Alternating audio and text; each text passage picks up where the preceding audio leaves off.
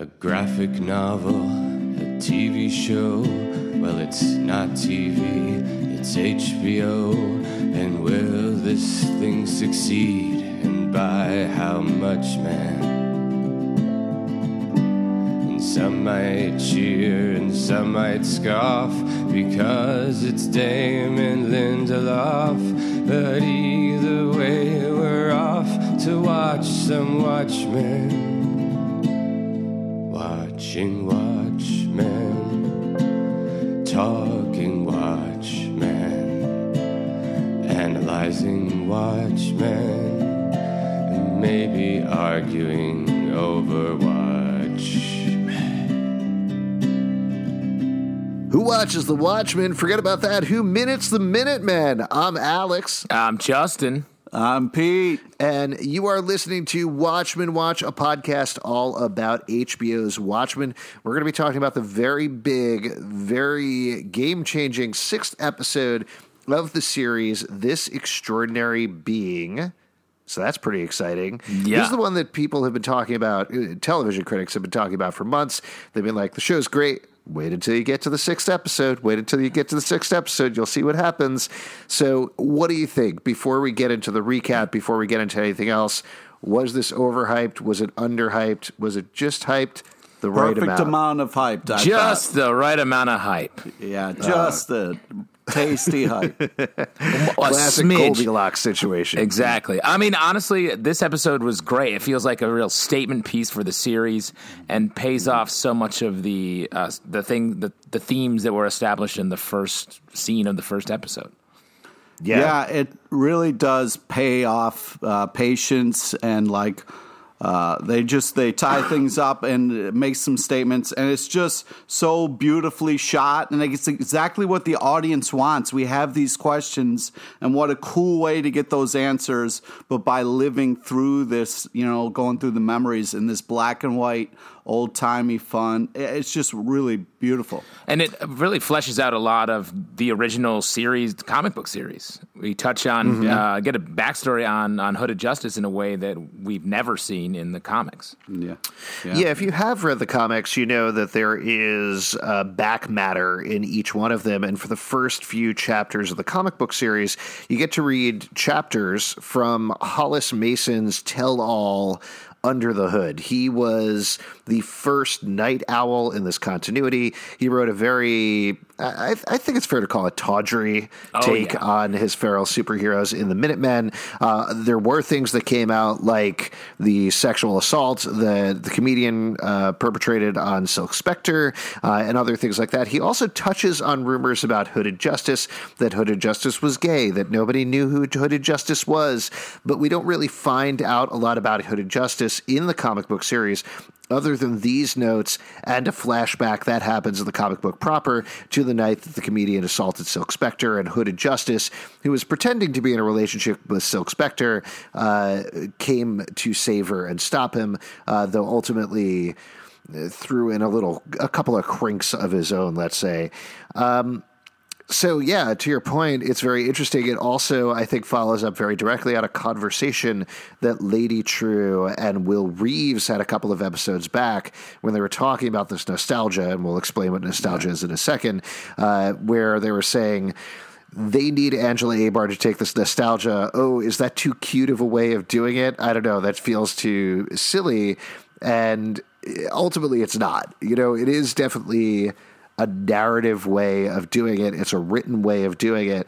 But to your point, Pete, what they do is they come at it visually rather than having somebody sit down and just blurb out all this exposition. And it's just a smart way that I think ties into the overall way that the show is approaching things by playing around with media, by playing around visuals.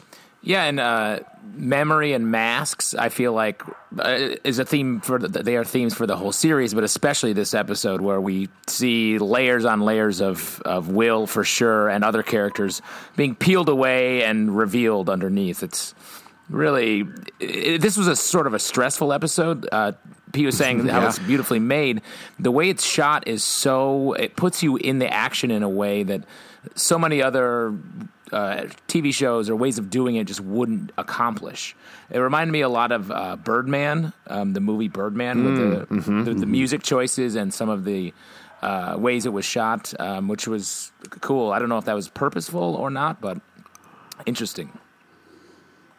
It reminded me, Birdman's an interesting touch point. I think you're absolutely correct about that. It reminded me actually a lot of Legion, which is a show that we also did a podcast for recapping, just in terms of there would be similar attempts to delve into the main character David's memory, where you'd go tumbling down the rabbit hole. And even there's one point, it's not an Alice in Wonderland reference. I think they're doing more of a Wizard of Oz reference, because at one point, Will Reeves' wife is reading Wizard of Oz to the son, so it is following this yellow brick road and getting lost in that way. But same sort of thing, where it's this visual innovation. It's using the screen and the idea of superhero stories to tell something that otherwise is a relatively straightforward history of this man's life.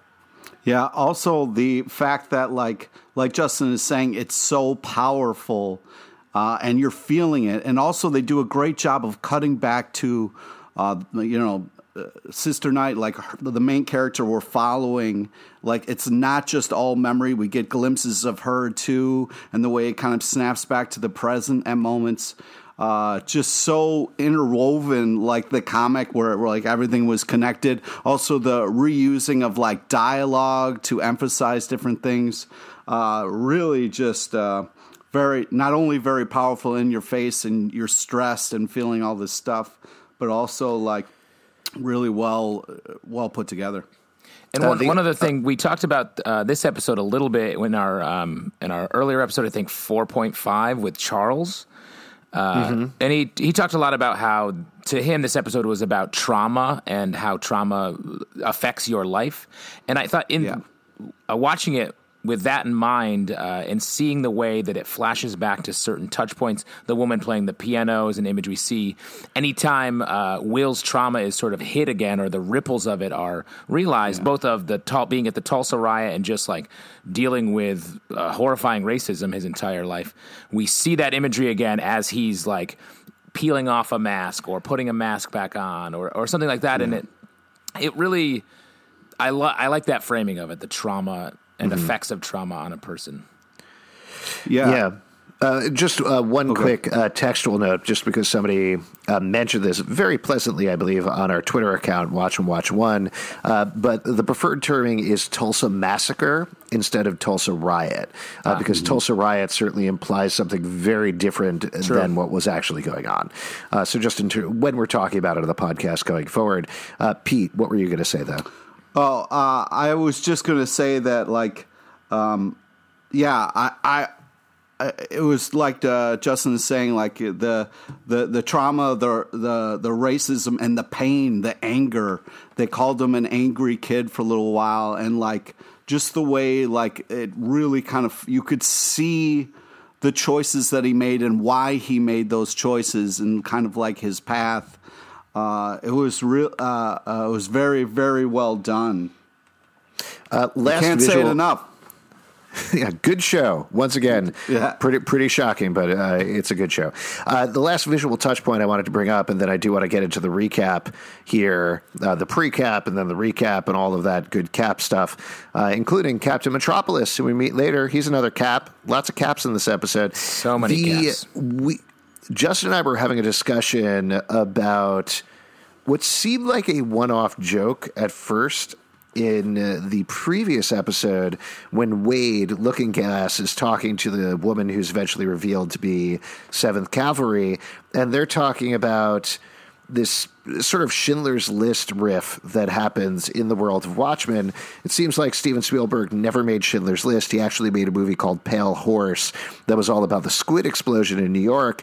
And they talk about how the movie is all in black and white except for one little girl in red who's wandering through, which is the visual device that Steven Spielberg does use in Schindler's List. But they also actually use it here as well. So, in a weird way, even though I was uncomfortable about the erasing of Schindler's List from history. I think this retroactively explains that and justifies that choice by using that visual motif here to emphasize certain things throughout the episode. Yeah, that's a cool sort of double back and double down, and it like was said that this is a remix of Watchmen. They keep remixing even the elements that they're using in the show to make this like awesome mashup that is more than the sum of its parts. Now, the important things that you need to know going into this episode, now that we've talked for 10 minutes about what we felt about it, is that there's a guy named Will Reeves. He is the grandfather of a woman named Angela Abar. Angela Abar is a cop in Tulsa. In Tulsa, all cops have to wear masks. They have to do this because they were attacked by a group called the 7th Cavalry that seems to be a racist group inspired by the vigilante Rorschach. She dresses up as a superhero named Sister Night. Superhero is the wrong word. It's more just masked vigilante. And last episode, while trying to protect her grandfather, who she never knew until she discovered him next to the chief of police, Judd Crawford, who he claims to have hung from a tree. She ended up covering it up, finding out that he had these pills called nostalgia that essentially hold his memories. They're a drug that was given to people with dementia back a couple of years prior. We have a dog on the podcast, by the way, this week. So yes. That's very Is that Pip Don't Slip? Yeah, that is my dog, Pip. I'm so sorry. Yeah. No, that's all right.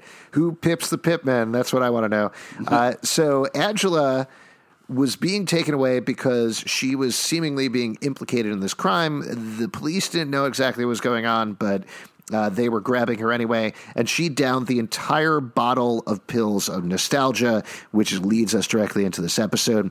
Other little notes that you should probably know is there is a TV program called American Hero Story, which is a Ryan Murphy-esque show that tells currently in the second season, the history of the Minutemen, the vigilantes that were active before the vigilantes that we follow in the graphic novel Watchmen, though, again, we do flash back to them occasionally.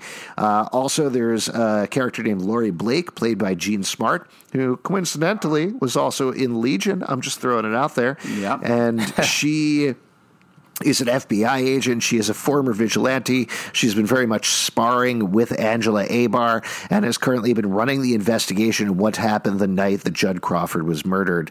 What else do you need to know? I guess the last thing that you probably need to know is that Angela discovered a Ku Klux Klan outfit in Judd Crawford's closet. It had a badge on it. That seemed to be something from back in the Tulsa Massacre, which is where we first met Will Reeves when he was a child, escaping with his parents, who didn't end up making it out. So that all said, why don't we jump into one last episode? thing? Will finds a girl, a baby, in the wreckage of the car when he and he carries her wakes up, and he carries her out with him. Yes. Now, before we jump into it, I do want to mention the past couple of episodes we talked about what the title means. I got to tell you, I don't know about this one. The only reference I found was a song by Emily Sandé called Extraordinary Being, which is from X-Men Dark Phoenix, and I don't think they're referencing that. No, I don't think so. So I'm not 100% sure what the title comes from. I don't know if you folks have any idea or if anybody online can let us know. I think it's kind of like, this is just a guess, but I think it's kind of like, this guy was an extraordinary being with all he had to endure and all the things that happened to him. Yeah. All right. Could be. It sounds like this extraordinary being, that feels like something that was in the Watchmen comic, maybe, as a description of Dr. Manhattan, perhaps. Yeah. You know what? While we're doing the recap, I'll just take a quick look and look that up. But why don't we jump into it, because we actually kick off with a neat title where it switches from Watchmen to Minutemen, which I think very, very simply sets up that we're going to be in the past all episode. Yeah. It's well, you want to get into it. We start with Hooded Justice. We realize that we are in the show, the Minutemen show, that the very Ryan Murphy style show. He's being interrogated. There's these two FBI agents have photo evidence of him having sex with Captain Metropolis. Captain Metropolis having sex with a lot of other people, including J. Edgar Hoover. And we see over the course of this scene, it's framed the Hoove, as we call him in American history. He's a good friend of ours. Yes. But I love the way there are these sort of odd framing with Hooded Justice's face in the foreground and the FBI agents in the background. Yeah, and I almost feel like this is making fun of itself, the like strong visual choices it makes, or also comic book shows in general that try to comic book up the way the episodes are shot. That felt like a fun little zing. Well, and there's also another great reveal, which we knew about from the credits, but hadn't actually seen his face. The police officers get the Hooded Justice in the American Hero Story show to take off his mask, which, of course, parallels what we're getting over the course of the episode, which is we find out who Hooded Justice really is. But under the mask is Cheyenne Jackson, and Cheyenne Jackson is an actor who very frequently is on Ryan Murphy shows, so it's such specific, clear casting, and I thought it was so funny when he eventually takes off that mask. Yeah, and also, like, thinking about this scene again after watching the whole episode, this TV version of taking the mask off, it feels like this bravado choice, like finally revealing himself. And then so much of the episode is about how putting on masks are often, it's not a choice you make on your own. It's something that you're forced into doing, or something that you are masking something else because you don't know how to deal with something bad that happened to you, a trauma, or a mask that is just society puts on you. So the way that I love the way that this sort of is the Hollywood version, and then we get the much more complicated emotional version as the rest of the episode unfolds. Well, to your point, that ties into what Laurie Blake was telling to Angela, I believe, not in the previous episode, but 2 episodes back, where Laurie believes that you wear masks because you are hiding your trauma. That's the reason that you're doing it. And I think you're absolutely correct. I think at the very least, that's what Damon Lindelof and company are saying with this show, is that's why superheroes wear them versus what we show in the Marvel movies versus what we show in the DC movies, etc. Yeah. Yeah. Then we jump, and Sister Knight's in jail. She's taken all this nostalgia. We get Laurie explaining exactly what's happening to her, and it's not good. We hear that Lady True owns the nostalgia. We hear how it's made and what it is.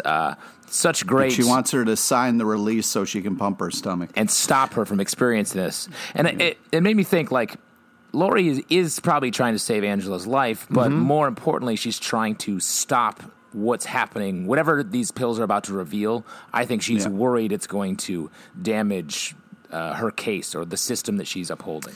She's worried she's going to be a vegetable and not be able to, give her info. It's interesting that you read it like that, because I feel like we've had these small moments of the real, honest Laurie coming through, where she's so wry, she's so caustic, she's trying to be like her father, Eddie Blake, the comedian, but underneath that, there is a vulnerability. And what I got out of the scene is she's scared. Like, she is scared for Angela. She doesn't want her to die. I think despite what Angela has done, or she thinks she's done, she sees a certain kinship with Angela at the same time. She can connect with her. So I don't know. That's the level that I got it on, but I see what you're saying as well. I mean, I think it can be. We don't really know who Laurie is. We've gotten a couple different sort of sides of her, but she could be someone who is truly chasing truth, or she could be someone who is not. Like, right? Yeah, I'm kind of just hoping she's just a gruff kind of like detective and like not trying to be like the comedian, trying to be better, like a real crime dog. Yeah, like a gruff crime dog. We need more of those. You want her to take a bite out of crime? Yeah, oh yeah, definitely. Yeah.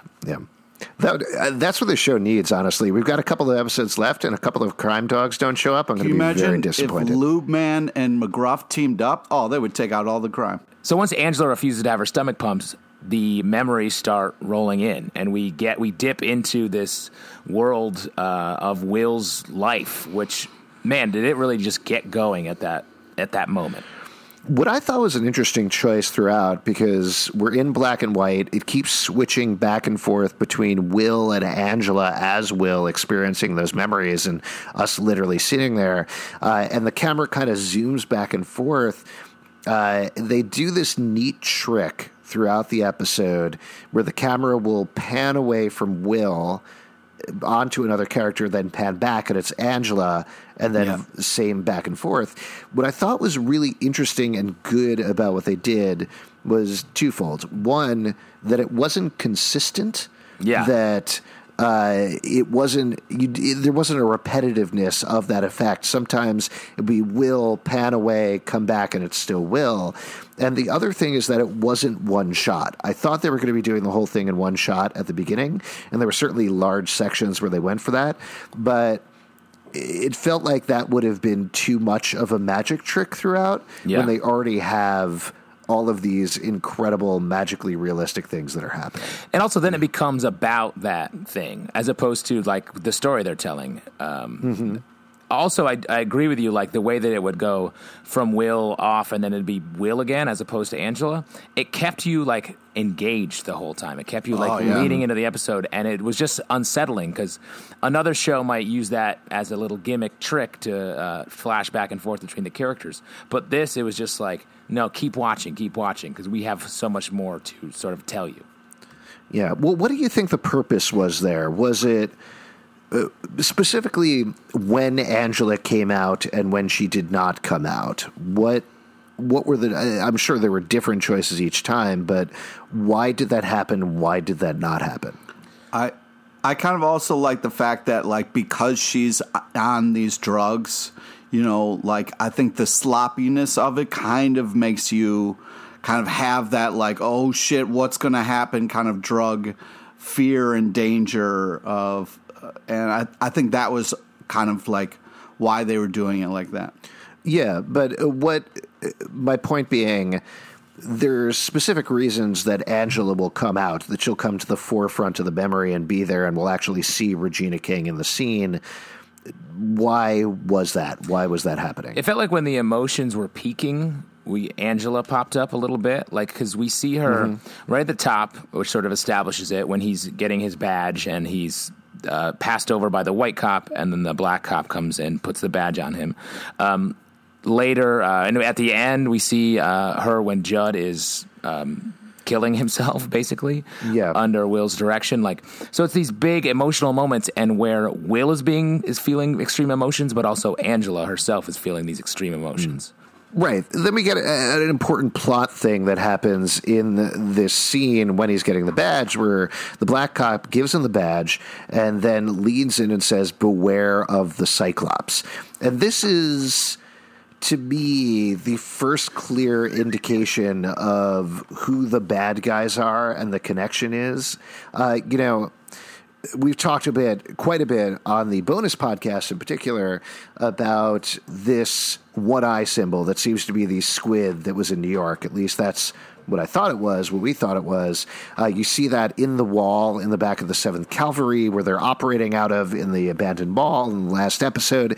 We also talked about how there was this supplementary material where the first Senator Keene, not Senator Keene Jr., who we've seen in the show, but the Senator Keene who initially outlawed masked vigilantes, sent a letter to Judd Crawford, and it had that same one eye symbol there that we see throughout this episode. And it does seem to be connecting the dots quite a bit. I don't know how it connects to the squid. Maybe it's just a recurring visual motif more than anything.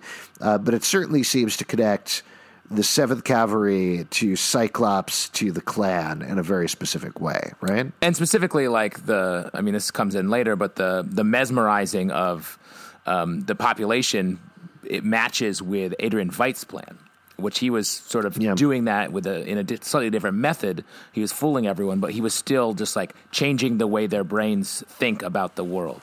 And that's what this sort of smaller version of this Cyclops plan seems to be, as they have these projectors going around to movie theaters that are in black populated areas and legit hypnotizing them. Like, what a wild, obviously that's later, but what a wild reveal that was.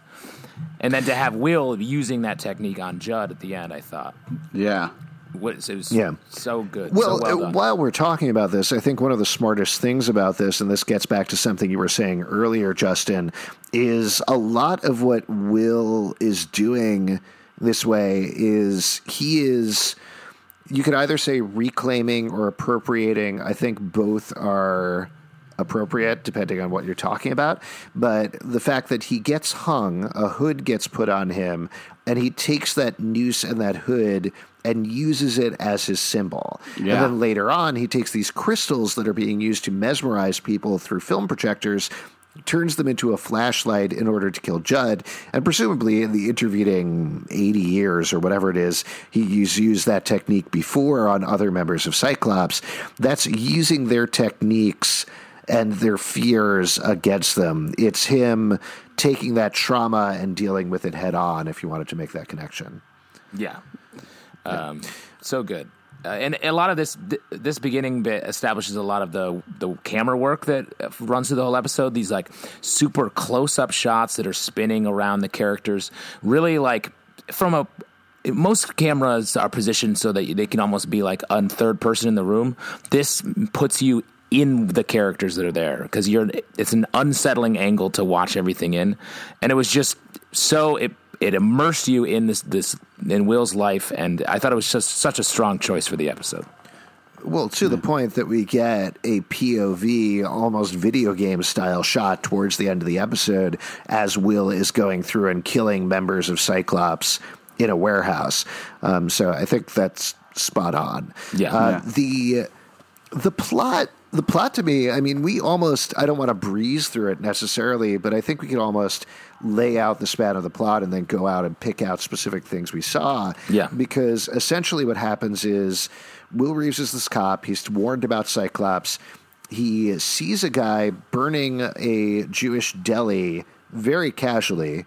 And this is right at the start of World War II, when a lot of people in America supported Nazis pretty openly up until they turned out to be real bad dudes. And then, hey, even now in America. But he gets up, tracks down the guy, takes him back to the police station. They book him. Everybody seems to be on board. Then he makes this Cyclops symbol, this OK right on his forehead, and he's let out the next day. Pete, you seem to be raising your hand. There's something you want to talk about here? Yeah, because this is the first time we get the because repeat. You love Nazis. That's what you wanted to. Oh, fuck you for saying that out loud. Well, you just collect the memorabilia? Fuck you, dude. Too far. He goes, hey, and then the racist asshole Nazi dude goes, hey, yourself. And then the first time we see, I believe, is it Angela, his soon-to-be wife?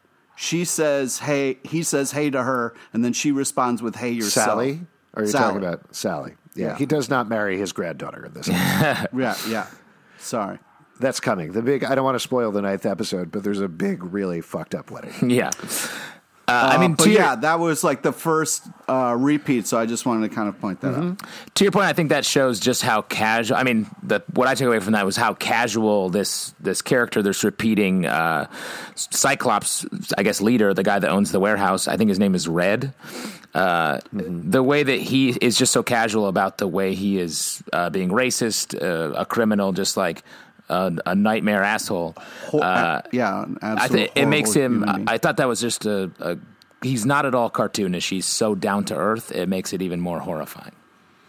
Yeah. So he does end up taking him in. The guy gets out immediately. We get this amazing visual of Will pounding his way out of the doors of the police station right onto the street, finding out what's going on here, that the guy has just been let go. He goes back, finds out that it was Cyclops and he should stay away from it. And then a bunch of the cops find out about it. They invite him out to a drink, quote unquote. But it's actually to beat him up, drag him to a tree, hang him until he's nearly dead, and then they take him down and say, stay out of your business. This isn't your business. You stay with Black Cop business. Yes, Pete. The image of the cop car driving away, saying another time, and then seeing the fact that it's dragging people behind it was just absolutely horrifying, and just like, what a powerful, great shot to kind of emphasize the racism, and it was just unbelievable. And plus, it's sort of Will sensing like it touches on the trauma from the Tulsa massacre, and you can tell he's already like aware, like this is going to haunt me, and then it does almost instantly. Yeah, and just to mention, I don't think that's actually happening. That's just a bunch of memories happening at the same time. Yeah. Because I will say the first time I saw it, when you see those bloody bodies being dragged behind, I thought, oh my God, what is happening here? Yeah. But as soon as they came back in the alleyway, it was clear to me that, oh, okay, this is this memory. These things are starting to conglomerate and join together in a certain way. Yeah. But he wanders back after he's been hung. He comes on a fight in an alleyway, pokes 2 holes in the hood, beats up a bunch of guys, and gets thanked by the 2 white people who are being beaten up by the thugs. Goes back to Sally and says, yes, I am angry. I am an angry man. I don't know what to do with that anger. And she encourages him after they see the paper has hailed him as a hero, and they conglomerate that with the film that he had seen, that we saw back in the first episode, about Bass Reeves, the Black Marshal of Oklahoma, that this is what you need to do. You need to bring justice the way you can. You're never going to be able to do that as a cop, and you're not going to survive if you just stay a cop. So, yeah, Pete. I just so unbelievable the cut shot. By the way, to Pete, if you want, there's only 3 hosts on the podcast. You can just talk. Well, you yeah, but I don't want hand. to interrupt. I wanted you to, like, if I interrupt you and then you can't remember how you're going to finish, I always remember fucking everything. Okay, great. Yeah. I'm a steel trap man. What were we just talking about? The elephant himself. The cut shot, though, to him just walking in being like, yes, I am an angry kid, was just so... I love the way, like, through these memories, we were just cutting to these big moments, like, just powerful stuff. And the way she then was like, that's how you get you're not going to get your justice through your badge. It's through this hood, just like these, like, just really well worded, powerful, like, it was just so great the way they thought about everything. When on the layers of masks and uniforms, like, Will became a cop to chase justice, and he found out that a lot of the cops he was working with are actively disrupting justice and committing crimes. So then he has to get on this other uniform with another mask, and then he has to wear a second mask in the form of the makeup he puts on to make him look like his eyes, which people see through the holes of the mask, as if he's a white person. That added mask layer there, that he can't even just wear a mask. He has to wear a second mask just to do this thing, to chase justice for the people around him and solve this conspiracy. It's so subtly done in this episode. It's great. Well, and even beyond that, maybe you just mentioned this and I missed it, but also he's gay. That's the other thing. He's married and has a kid and has to hide the fact that he's gay at the same time, or bisexual. They never explicitly state it, but either way, he's hiding that part of himself as well. So, like you're saying, layers on layers and layers. Let's stop and talk about the white mask for a bit, because we've suspected, and I think they haven't exactly hidden this, but we've suspected that Will was Hooded Justice since the first episode of the show. That's not what they think an American hero story, and that's certainly not what you're necessarily meant to think when you're reading Watchmen, the comic book, because the way that John Higgins colors him it's Caucasian skin. Yeah. So they end up explaining that through makeup. I got to tell you, and this is not giving myself credit at all, like 100%. Please don't. Not. Good. Please do not. And in fact, if you do give credit, we will take that credit away.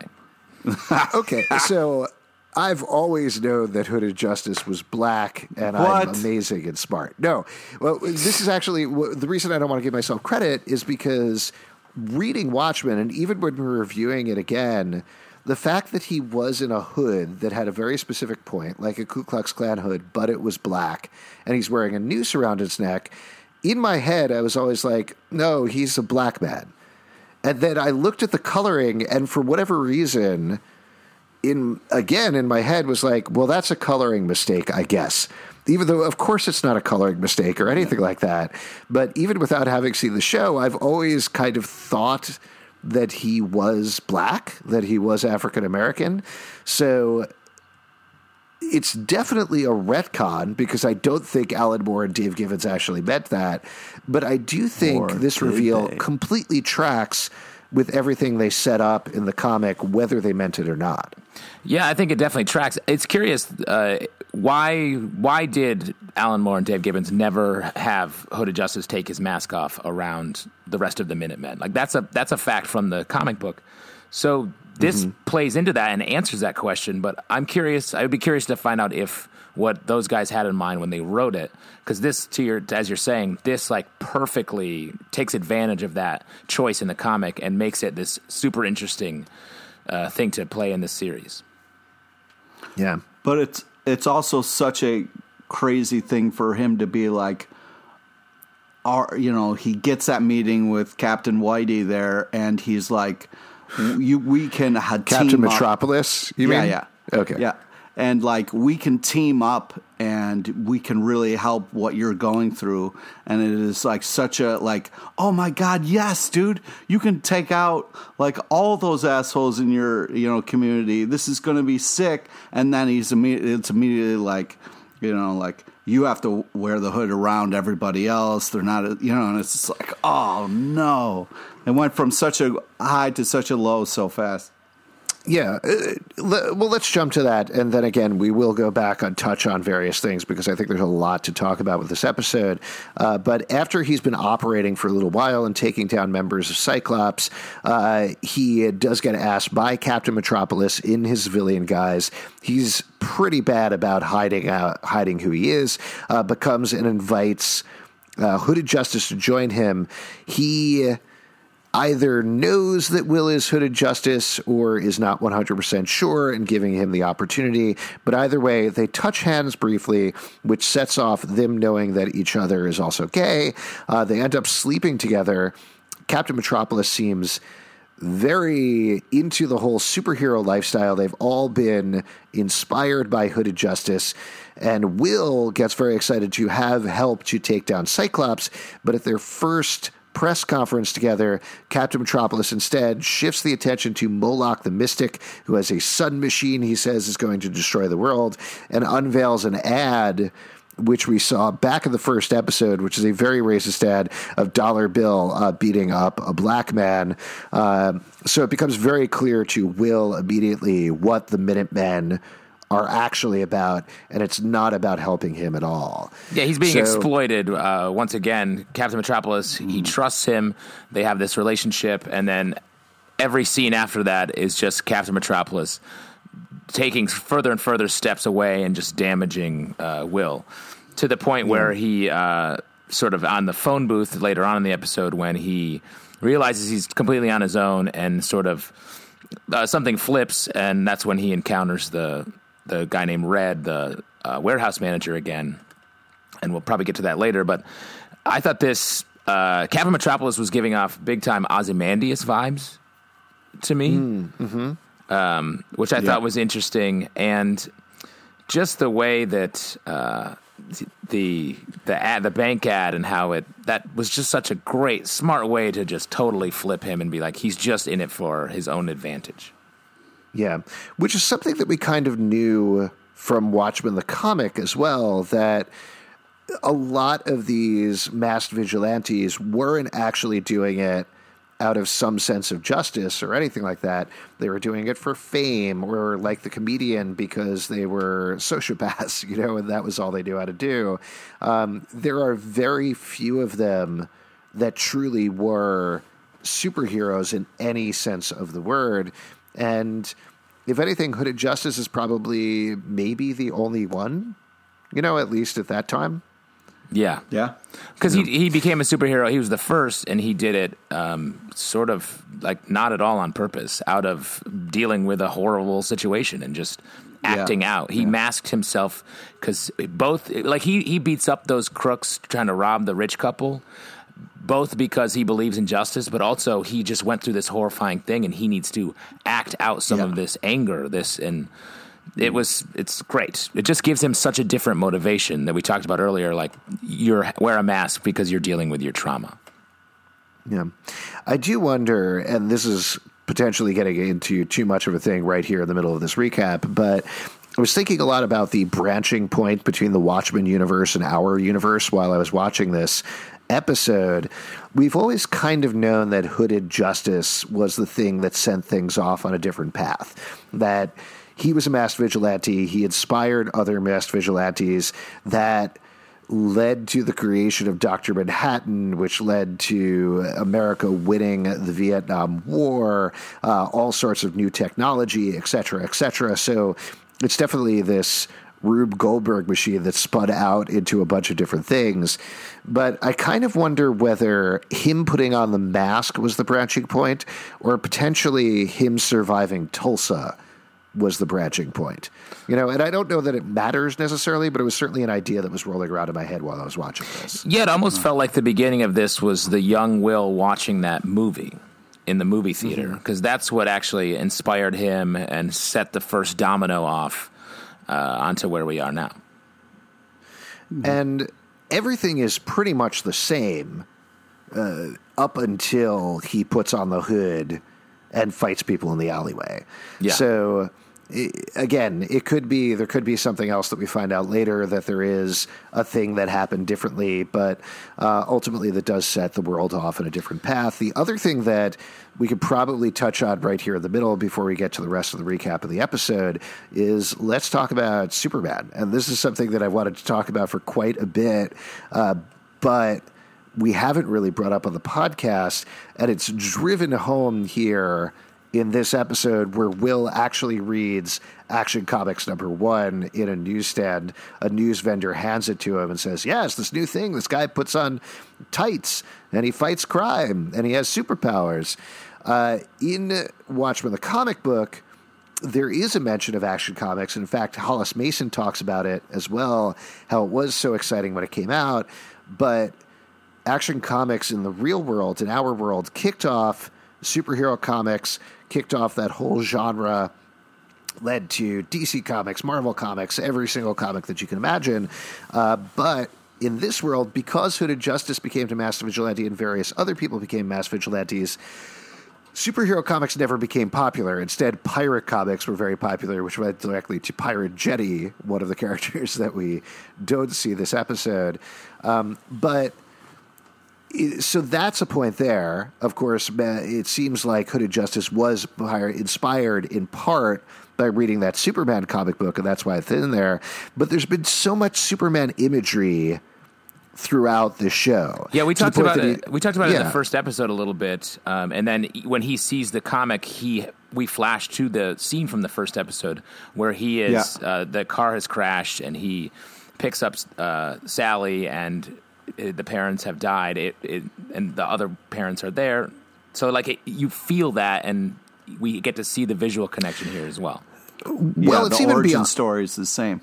Yes, so there's that part, but the thing that I want to delve into even a little bit further is there's all of that, and all that makes sense, but there's a lot more Superman throughout it. We had, in the Lady True episode, she goes to the Clark farm, just like Clark Kent. Something falls from the sky, just the way that Superman's pod falls from the sky, and they notice it. There's also the whole thing about the Clarks being a childless couple. They're just hoping for a child, and they ultimately get this child. So there's that. There's also Angela's husband, who is named Kal, and Kal-El is Superman in the books as well. Yeah. So I'm just wondering what you take away from this, because honestly, it's off-putting is the wrong word. It's just confusing to me, because I get all of the Watchmen references throughout the show. That makes sense to me because it's a show called Watchmen, but it's not a Superman show. Why is there so much Superman in here? Well, I think it's just kind of like how comics are supposed to kind of be inspiring, and like him stopping to kind of get that inspiration from Action Comics #1 is just kind of like they're just kind of commenting on it. Well, and I think to what you were saying earlier, like Superman kicks off superhero comics as a thing, which eventually led to Watchmen as sort of the first thing that really dissected superhero comics in the comic book form. And then this show is doing the same thing. It's just taking it that next step further. So it makes sense why Superman, unless it's more of a plot thing and we're going to actually get Superman rolling through. Yeah, that would be bonkers, and I don't necessarily see that happening. It's just because Watchmen is a different universe than the DC Comics characters, it's just been a strange thing that keeps throwing me off a little bit whenever it pops up in the show. It may just be a thematic thing like you're talking about. It may just be we're dealing with superheroes. How do you not deal with superheroes without mentioning Superman in some way? But yeah, I don't know. Just something I wanted to bring up there. Yeah. So where were we? He is working with the Minutemen, except not really. Will, in his cop guise, ends up going to a movie theater and seeing there's a massacre there outside. The other cops say, yeah, you put a bunch of animals in a cage. Of course, that's what they're going to do. Awful. And he goes inside, and mostly everybody's dead except for one sobbing woman who explains she doesn't know why she did what she was doing.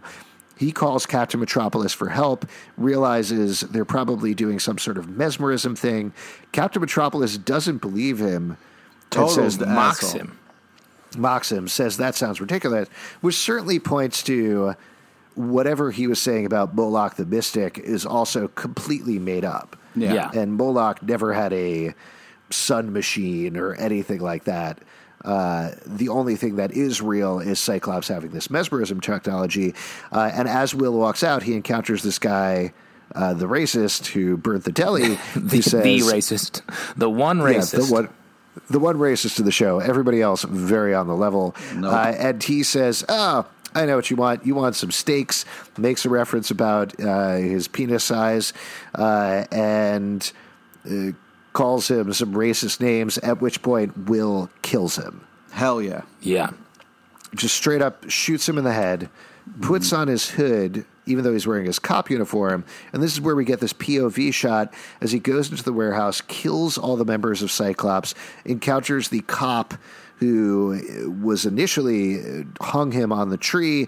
The cop is recording a message. It's clearly some sort of mesmerism message to get black folks to kill other white folks. Black folks to kill each other and not other white folks. And he kills that man. We don't find until later. Takes the projector, which has some of the crystals in it, and burns down the entire warehouse. Yeah. Now, is it before this point that Will's son sees him? He comes back and sees him with the makeup. No, that's right after. After all that.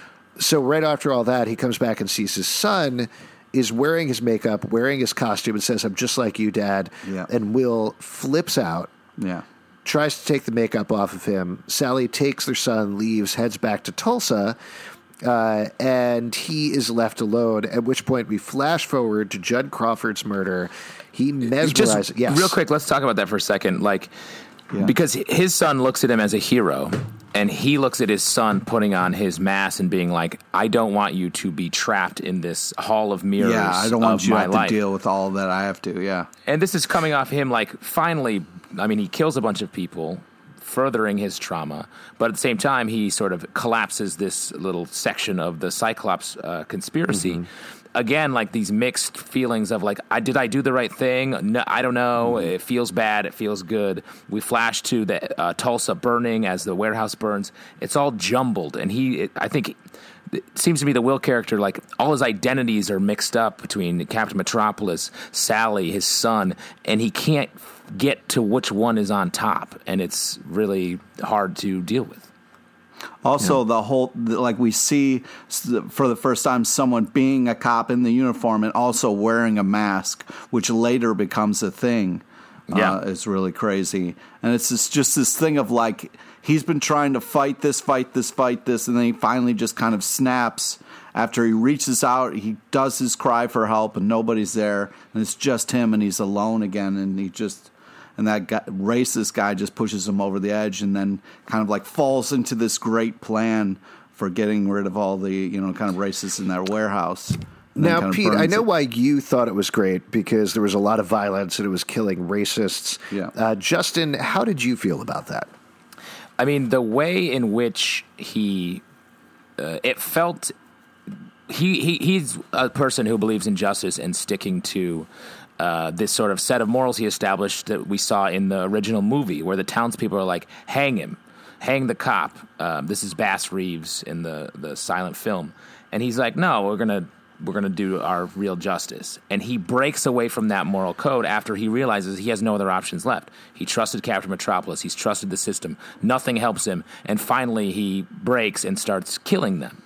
And so, and then can't deal with his family back at home. Sally even says, like, you are gone. You're committing violence now, no matter what side you're. Yeah, who are you? And so it's difficult. I wonder where we're going to shake out with this, because going into this next scene, he has Judd kill himself with the same mesmerizing technology that the Cyclops, the clan members, were using on him and the people around him. Judd, who it's hard to tell even in this last scene, he's like, you don't know what you're doing. I'm trying to do something. And he's like, I saw your clan outfit. He's like, that's my legacy. And we don't know if he's trying to repair that legacy or further that legacy. It's hard to tell. And then he just makes him kill himself we don't get to see the answers. So either Will knows the right answer or Will knows the wrong answer. And we don't know. This last scene. I think. Go ahead. Sorry to interrupt. I just think at this last scene, to your point, Justin, I feel like Will is broken at that point that he goes into the warehouse.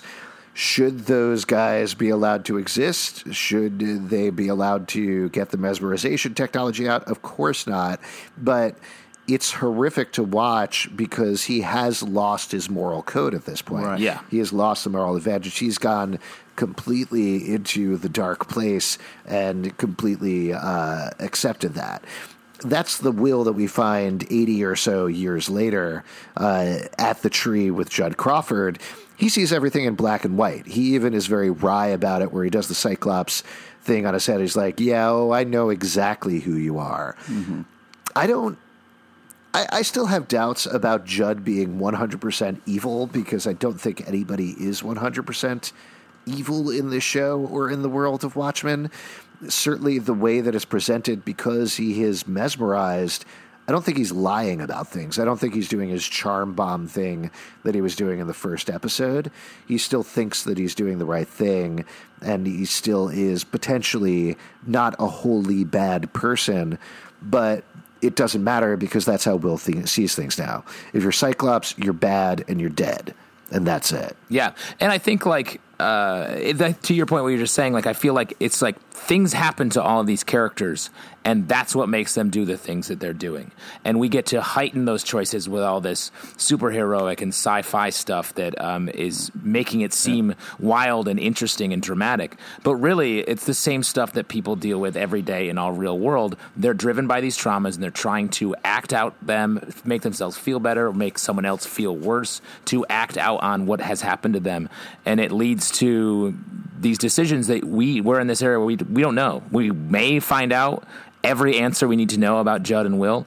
We may not. And we're just left to make our own judgments on this supposedly simple superhero show, which is just has so much commentary and depth to it that this episode is so good.